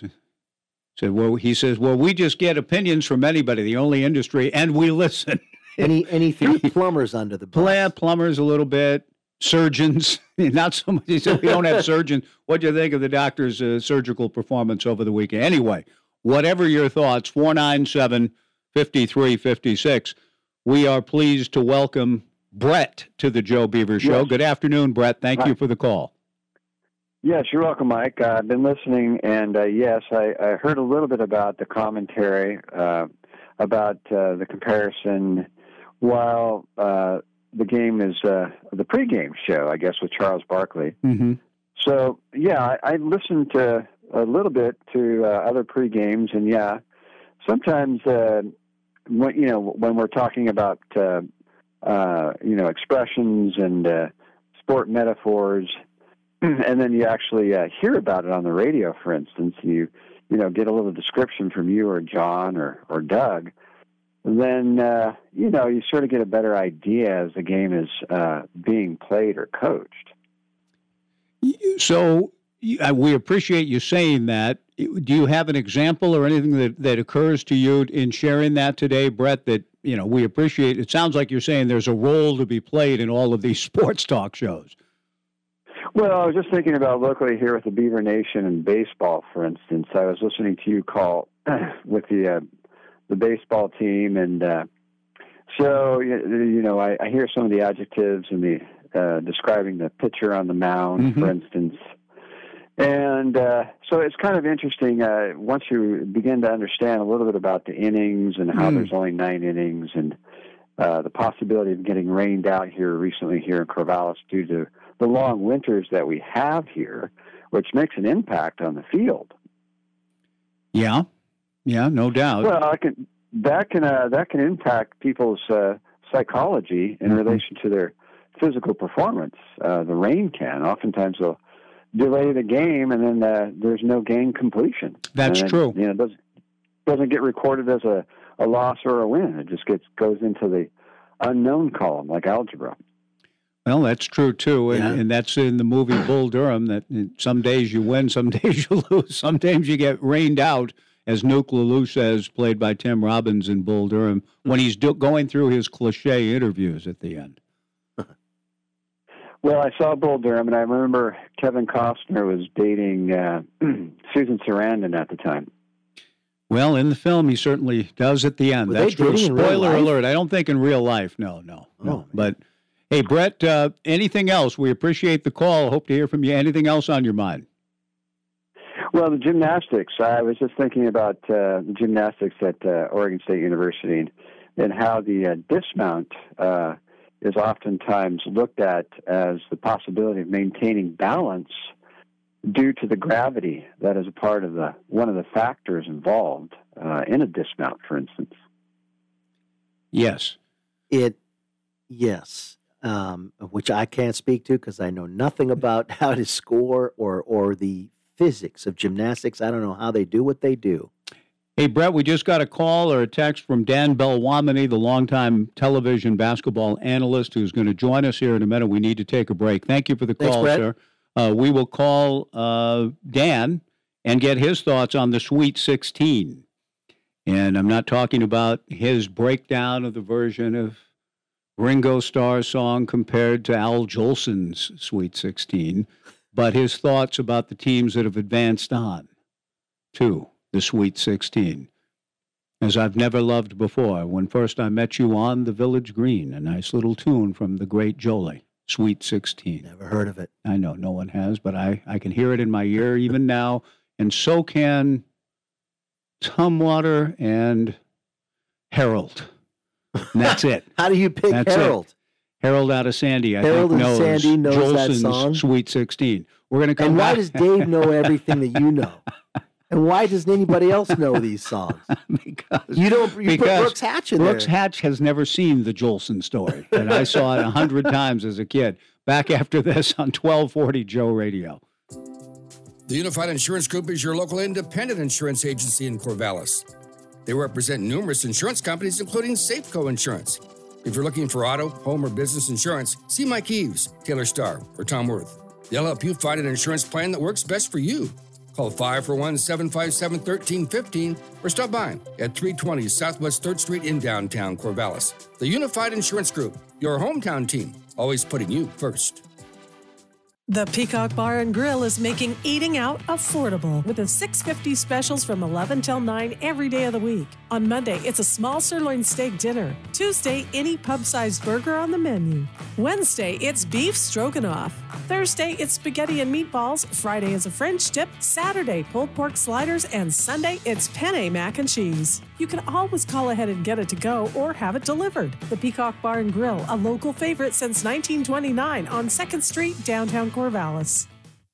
At Albin's Plumbing, we're boring. Hi, I'm Katie Albin, and I want everyone to know that at Albin's Plumbing, we're boring. Directional boring, to be exact. So if you need to run a pipe underground, under a driveway, or under a sidewalk, and you don't want to destroy your yard in the process, the boring people at Albin's Plumbing can help you with your directional boring. Just give us a call. At Albin's Plumbing, plumbing's all we do.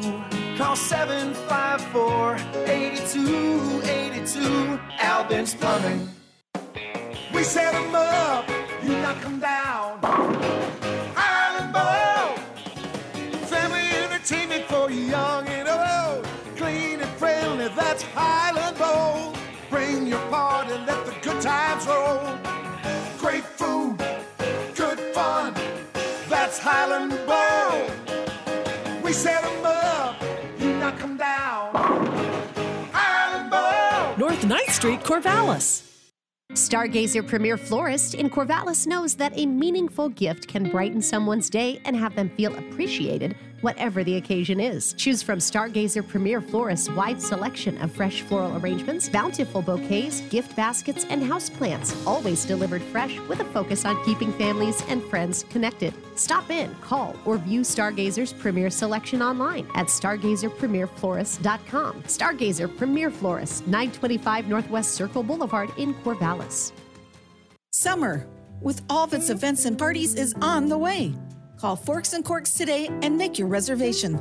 Large or small, Forks and Corks Catering will make your event spectacular. From sit-down dinners to buffets or delicious bites, they'll work with you to choose a menu based on taste and budget. Forks and Corks will ensure an enjoyable experience for you and your guests. A spectacular symphony of sensory delight. View their menu and list of venues online. Forks and Corks Catering, events designed to delight. Catering to the Willamette Valley since 2011. We continue on the Joe Beaver Show. Mike Parker with John Warren. We had a lot of time after our baseball series at Stanford. We've talked some about that here today. The Beavers losing all very competitive games. Our next guest follows enough of life, and I know it's all basketball now, but I know he knows the Oregon State baseball brand, 3 national championships. A little bit of a transition year, but still a young team that I think is going to win a lot of games. They've got Cal coming in this weekend. But we kind of move off of that here on the Joe Beaver Show to visit with an outstanding analyst who joins us whenever he comes to Corvallis. We always appreciate his accessibility. Dan Belluomini, former outstanding coach, longtime analyst, and I saw him last night while in the San Jose airport. Couldn't hear him, but I said, oh my gosh, there's Coach Belluomini on television. I think it was KPIX TV doing an NCAA tournament after the fact show. Coach Belluomini, you said you've been doing that for a long time. I want to get the particulars right. Was that KPIX? Who were you working with, and how long have you been doing a show like that? Yeah. First of all, good to hear you. Good to be with you. I've been doing that. It is Channel 5, KPIX San Francisco, okay. and we follow all the last CBS game of the night, and then we do a recap and go through it. And I work with Vern Glenn, who does a great job also. And I've been doing it for a long time, probably at least 25 years. Nice. We do it every year after the tournament. So it's a thing you know well, and you're in your wheelhouse in moments like that, breaking down the games. I wish I could have heard you. I was only seeing you. But I can just tell by watching you, Dan, your love for the game, your enthusiasm is evident. That the tournament itself, John and I were just saying, it is the Thursday and Friday, the best 2 days in sports in America, perhaps, right? Yeah, no, it really is. It's exciting, and with so many games going on at one time, it's difficult to flip channels between 3 or 4 different ones and catch every second of every game. It's impossible. But the beauty of the tournament is exactly what Princeton has done. Coming out of nowhere, nobody thought they were very good, and here they take down Missouri, and we know about Princeton. They're a tremendous shooting team, and they're right in their wheelhouse. Talk about wheelhouses, and You let Princeton bring the ball up, set up. They've got shooters, and they've got guys that can really adapt to the game. So, but that's what the tournament is all about. Now, having said that, I kind of said, Mike, at the start of this tournament, I thought more than any other year, parity has really come to fruition in college basketball with all the transfers and everything going on. I thought the tournament was, wide open. It's not going to shock me, really, if any of the top, 11, 12 teams win it. Anybody can win it there. And I don't know if Florida Atlantic can win. I don't know if Princeton can win it. But certainly, you look at the others, and it's not going to surprise me if, like, a Creighton goes all the way to the Final Four. So it's that kind of a tournament. I just wanted to make a comment about the transfers and all that going on. That you look at Kansas State, and Kansas State, got a great win against Kentucky. Now, they played really well in the last 5 minutes, and they have a guard by the name of Marquise Noel, and he had 27 points. He's like 5'11". He's from the Bronx. And last year, a new coach came in, and he came in. He was assistant at Baylor, and they were picked last in the Big 12 this year. And they only had 2 players returning from last year's team. Noel was one of the players, and here they are in the Sweet 16 because they did a great job of getting transfers and rebuilding their team. So anything can happen, and that's kind of the life we're in now. So it's really important that you may be down one year, but you can certainly come back in a hurry. Yeah, Dan, this is John. I want to say good or bad, but that might be something for another show. This good or bad. Yeah. I know, John. Yeah. But before you brought it up, it was going to be my question about we're seeing, obviously, I mean, we went forever without a 16 versus 1, and then 1 happened a couple of years ago, and now it's like you say, it's happening. And I was going to ask you, is that because of the whole transfer thing? But part of me, when I'm watching last week, Dan, I didn't want to believe that. I just wanted to think, no, these teams are pretty solid, but I didn't know the information about Kansas State being picked last and having only 2 guys returning. And I think it is. I think it can. Now, that's good for teams that can say, hey, we can turn this thing around instantly. I suppose that would be the silver lining, correct? Yeah, that is the silver lining. Players, I mean, if you look at the transfer portal, there's more than 1,000 players in there. It seems like, every year, you'll have an opportunity to go in and kind of reshape your team and get the players that you want in the program because everybody seems to be open to transferring. And it can happen. So my point is parity.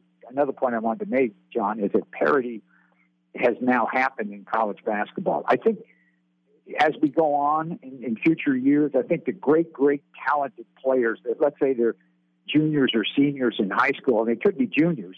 I mean, they could sign professional contracts and play in different leagues and never get to a 4-year school because they're going to go pro right away. So what does that do? That kind of evens the playing field. If the truly great ones are not even coming into college, I think what you're going to find is that look at Kentucky this year. Kentucky always plays with, a bundle. Every year, Calipari has 5 freshmen that are fantastic, and they got a freshman team, and that's it. Well, this year he had 3 seniors. Now they didn't win, in my view, because they didn't have their point guard. Had they had their point guard, they might have won. He hadn't played in the last 11 games, but so that didn't happen. And that's kind of the way it's rolling right now. It's the way it's happening. That you have to find a way to get things done and to be effective. So it's everything has changed, and you just have to adapt. But the field has evened out, and if you have juniors and seniors in your program, it is a massive advantage if they've been there for a couple of years. You look at St. Mary's. Why does St. Mary's always, Randy Bennett does a great job. He's always successful. Well, he has a lot, he has an Australian connection. He has a lot of guys from Australia. He's done it for years. They never transfer.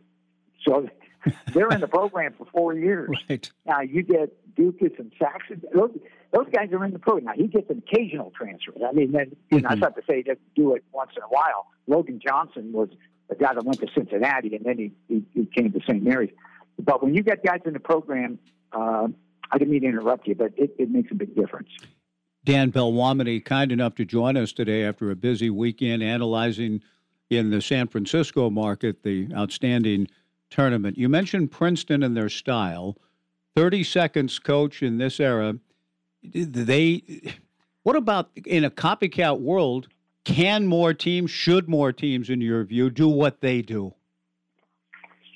Well, I think there are a lot of teams that semi-do what they do. And what I mean by that is that, you look at San Diego State, for an example. San Diego State's the type of team that is very dangerous. They got into the transfer market before it was really popular. But San Diego State, they got Pat Bradley, they got Trammell, they've got Lamont Butler. They got three guys who can score. But Brian Dutcher plays that style, sort of. It's play defense, kind of spread it out. Now, it's not Princeton, but when I look at it, it's close. Randy Bennett does the same thing. It's close. They want to play the game in the 60s, low 60s. They like to beat you 65, 58, and that's how they play. Now, Princeton just has a kind of a knack of a lot of guys that can really shoot the ball. The 3-point shot is a massive, massive weapon, and when you have some size, and which they do, and a little athleticism, which they do, and shooting, you've got a great combination. Even though they may not have the super heralded player, they've got people that have been around for a long time, and obviously they're a very, very smart team. They don't beat themselves. And you can go a long way in this kind of a tournament. Now, you play Princeton a number of times. Maybe in your league you play them a couple times or you see them. Maybe you can. It can be a little bit different on a home and home, but on a big stage like this, anything is possible. They surprised me by winning a couple of games. I didn't think they would, but I thought Missouri was a good matchup for them. I don't think it was a great Missouri team. I thought they were fine, but to me they were not super athletic, and Princeton didn't have really much of an issue with them. As well, we should. We're talking about winners and people that have won games in advance of the Sweet 16. But I'm hearing a lot today, Coach, and I didn't get, because of my own baseball work and so on, didn't get to follow the games closely, but I'm hearing on talk radio and on shows a lot of criticism of Tony Bennett and Matt Painter today. And I think they're both great coaches, but you know that world. So what do you make of what you're hearing about those their history? Well, look, talk about Matt, talk about Painter. Come on. In the last 5 years, I think he's the most successful won and lost in the Big Ten Conference. They won a lot of games. They got to the point, and this was really the problem when they played Fairleigh Dickinson, that Zach Edey, their big man, got off to a great start. He was playing well. He had a lot of points, and all of a sudden he got one shot, Mike, in the last 12 minutes. One. 7-4, and I thought Fairleigh Dickinson.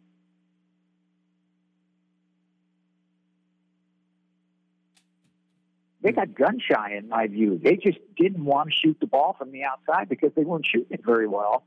And they got right into that real slow tempo where, you keep the game close. And if you're coaching Fairleigh Dickinson, you're saying, look, if we can keep it close and get the last 7-8 minutes, as you know, in basketball, anything can happen in the last 7-8 minutes if the game is close. Maybe fouls have something to do with it. Who knows?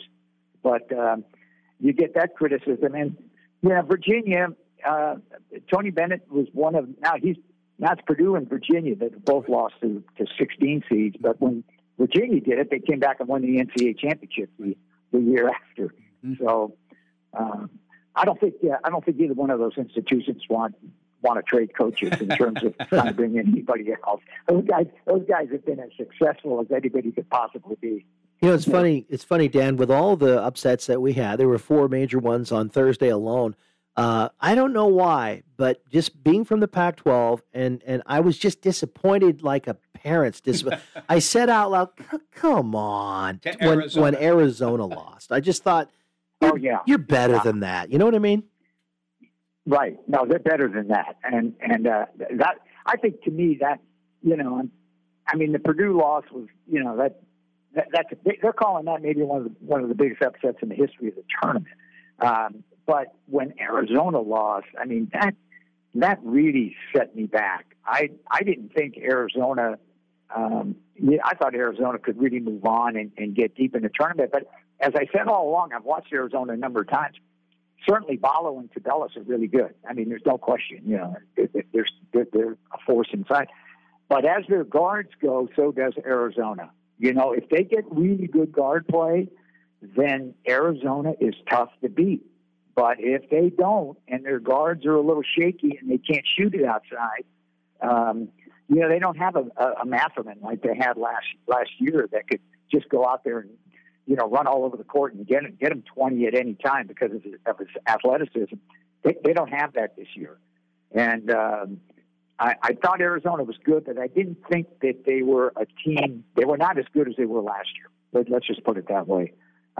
Still, it's a shock they got beat early. There's no question about it. Hey, Dan, final thing, and really appreciate your time again, as John said, on short notice, and that is the UCLA-Gonzaga matchup. Now, I feel like something out here in the West and San Diego State, too, but that's a compelling matchup. How do you see that matchup, and then just the job that Mick Cronin's done and all through the decades that Mark Few has done? Well, Mark Few, it speaks for itself what he's done over the last 20-some years. He's a Hall of Fame, so they're both Hall of Fame coaches. And Mark is one of the maybe the winningest coach in college. He's not the winningest coach. He's right near the top. And Gonzaga did a great job of Timmy getting him the ball and Strother making shots. They came back to win that game. That was in doubt. I kind of thought that TCU had him on the ropes a little bit, but Gonzaga found a way to come back and win. UCLA and Mick Cronin, he wasn't the first choice. He wasn't the second choice, possibly. Maybe not even the third or fourth, but he was the right choice. He did a tremendous job at Cincinnati. He's a defensive-minded coach, and UCLA really plays solid basketball. And when you have Jaime Jaquez and you got Tiger Campbell, and the big key was Adam Bona. When they have Bona, who's a shot-blocking 6'10" freshman who can make things happen, UCLA is very dangerous. They lost Jalen Clark, who was the Pac-12 Defensive Player of the Year, but now it gives Amari Bailey, their outstanding freshman at about 6'4" or 5, gives him more playing time. And now he's not the defensive player of Clark is, but he's a better offensive player. So X factor to me is a guy like Bailey. Can he, give them plus scoring besides two guys like Tiger Campbell and Hawkins? I think I had UCLA moving on in that game, but I think it's going to be a tremendous game. I mean, two outstanding programs. Yeah. So I hate to pick them in that one. I really like both of them, but I kind of think UCLA's on a roll. Yeah, just what a great job Mick has done. And to see, when I ask you about Princeton, I also wonder, Dan, and kind of your coaching, through your coaching lens, how does Mick as a coach get that? I mean, what is it about the way they defend, how that type of defense is instilled in an era when maybe there's less emphasis generally in travel ball and all of those things to get down and dirty and play great defense like UCLA does? Well, Mike, I think Nick is old-fashioned, hardline, in-your-face kind of coach. I mean, I think he puts the love to his players, but I think I don't know this for a fact. I'm just looking from the outside in. But Nick, to me, kind of puts his arm around guys when practice is over, saying, hey, it's nothing personal. Mm-hmm. I just want us to succeed. But he demands that you play defense without fouling, which is really tough, really hard. So if you look at UCLA many times, there's 5 minutes to go and a half, and the other team's not even in the bonus. It's like 5 teams off. Well, that means you're doing something right. So I just kind of think that's his style. That's the way he did it at Cincinnati. His dad was a coach. I mean, he's been around the game a long time. And then his philosophy offensively is the feature his best players. And if you notice at the end of the game or in crunch time, it's going to be Tiger Campbell and Jaquez. Those two guys are going to make things happen. And then everybody else will feed off of those two players. So I just think he's an outstanding coach. It was a great pick by UCLA to get him in there. And I think they have a chance to win the national championship. I really do. I think UCLA is one of those teams that can do it. Now, whether they will or not, who knows? I think Alabama's the most talented team, along with Houston. But, we'll see how it all plays out. Right, and we will. And last thing, Dan, we'll let you go on this. Who do you think will cut down the nets in Houston? Well, I had picked Alabama, before the tournament started, and most of my teams are in. Michigan State, I did not pick. Typical Tom Izzo. The year you don't pick them, who knows? They may end up in the Final Four. But I picked Alabama to beat UCLA in the final game. That was my two. I think Brandon Miller's the best freshman in the country at Alabama. They're going to be tough to beat. They're beatable. San Diego State can get them, but they're going to have to play a perfect game. So that's how I see it. Who knows? If you can throw darts at this. Yes, point, yes. You got the pick. You would be leading the KEJO bracket challenge. So I'm glad you're not. Dan, it is so kind of you to answer yes to a last minute call and take time for us. We always appreciate it, Coach, and hope to see you down the road back here at Gill. Always love Corvallis. You know how I love Corvallis. Yeah. I used to go up there all the time to do all those games and all that. Corvallis is a special place because I probably did 30 games there in Corvallis. So it's a fun place to go to. Hopefully I'll be back. We hope so, Coach. Thanks for joining us. Dan Belluomini, our guest. Let's take a final break. And he means it, too. I mean, every time he comes on, he talks about the great days of Slats and Paul and Ralph, and has done a lot of games through the years here. And does love Corvallis and always speaks highly of his time at Gill. We will take a break, wrap it up next, 1240 Joe Radio. Ensure your vehicle is ready for any road conditions at Beggs Tire and Wheel in Albany. The Beggs Philomath store has closed, but the Albany Beggs Tire and Wheel location is open to serve all of their valued Philomath area customers and the rest of the Mid-Valley. Beggs in Albany looks forward to serving you and keeping you safe on the road. Get your tires, wheels, tire services, and repairs at Beggs Tire and Wheel, the Valley's premier source for Cooper, Falcon, BF Goodrich, and Toyo brand tires on Pacific Boulevard in Albany and online at BeggsTire.com. Complete your 2023 home project with Mike's Corvallis Bargain Center, now with new cedar decking in stock, as well as blue pine TG, shiplap pine, and S4S dimensional pine. Mike's Corvallis Bargain Center also has interior and exterior plywood, as well as domestic, exotic, and live edge hardwood currently in stock. Complete your next interior or exterior project with help from Mike's Corvallis Bargain Center, conveniently located off of Highway 34 on Texas Street between Albany and Corvallis. Come taste the incredible flavors of India at Evergreen Indian Restaurant. Enjoy mouth-watering made-to-order Indian cuisine using traditional recipes and fresh spices, featuring a variety of entrees and tandoori specials. Evergreen Indian Restaurant is open for dine-in and takeout 11:30 to 2:30 p.m. and from 5 p.m. to 9 p.m. daily, except on Tuesdays. Evergreen Indian Restaurant on Southwest 3rd in downtown Corvallis and on West 7th in Eugene. See the menu and order online at evergreenindianrestaurant.com. Come taste the incredible flavors of India at Evergreen Indian Restaurant. Enjoy mouth-watering made-to-order Indian cuisine using traditional recipes and fresh spices, featuring a variety of entrees and tandoori specials. Evergreen Indian Restaurant is open for dine-in and takeout 11:30 to 2:30 p.m. and from 5 p.m. to 9 p.m. daily, except on Tuesdays. Evergreen Indian Restaurant on Southwest 3rd in downtown Corvallis and on West 7th in Eugene. See the menu and order online at evergreenindianrestaurant.com. How much time left? Prize blimps. Dwight would yell, "Oh my gosh, Black Sunday!" I actually caught something in a Blazer game off a prize blimp. Did you really? Yeah, off a prize blimp. The envelope came down and right to me. Very good. I mean, you talk about never winning anything. I don't even remember what it was, but Dwight yelling out, we're in the press box, and this blimp did get a little bit out of control, a little too close, and Dwight is just, "Oh, Black Sunday, get out of the way." And he said that, and I knew, and everybody immediately knows. Oh, yeah, Black Sunday. And yet, how many people have you ever talked to that said, oh, I've seen it start to finish. I know all the characters and all the... I've never seen it. You never have. And I finally did on this road trip. Al Pacino in that? No. Bruce Dern. Martha Keller. Robert Shaw is excellent in it. Robert Shaw from Jaws? Robert Shaw from Jaws, like a year after Jaws, thereabouts. Oh, it's that old. It's not. It's a little disappointing given the talent involved in John Frankenheimer, a great director. Frankenheimer gave us the Manchurian Candidate, for which he need do nothing else in the history of his life, and he's a made man. He's a great man. The Manchurian Candidate, John Frankenheimer. The Train. He may have done Birdman of Alcatraz too. I don't know, but I know Frankenheimer directed Black Sunday. But I watched it for the first time. I'd seen little scenes of it, but I watched it for the first time from start to finish after one of the baseball games this past weekend. And it was okay, but not great. All right. In my view.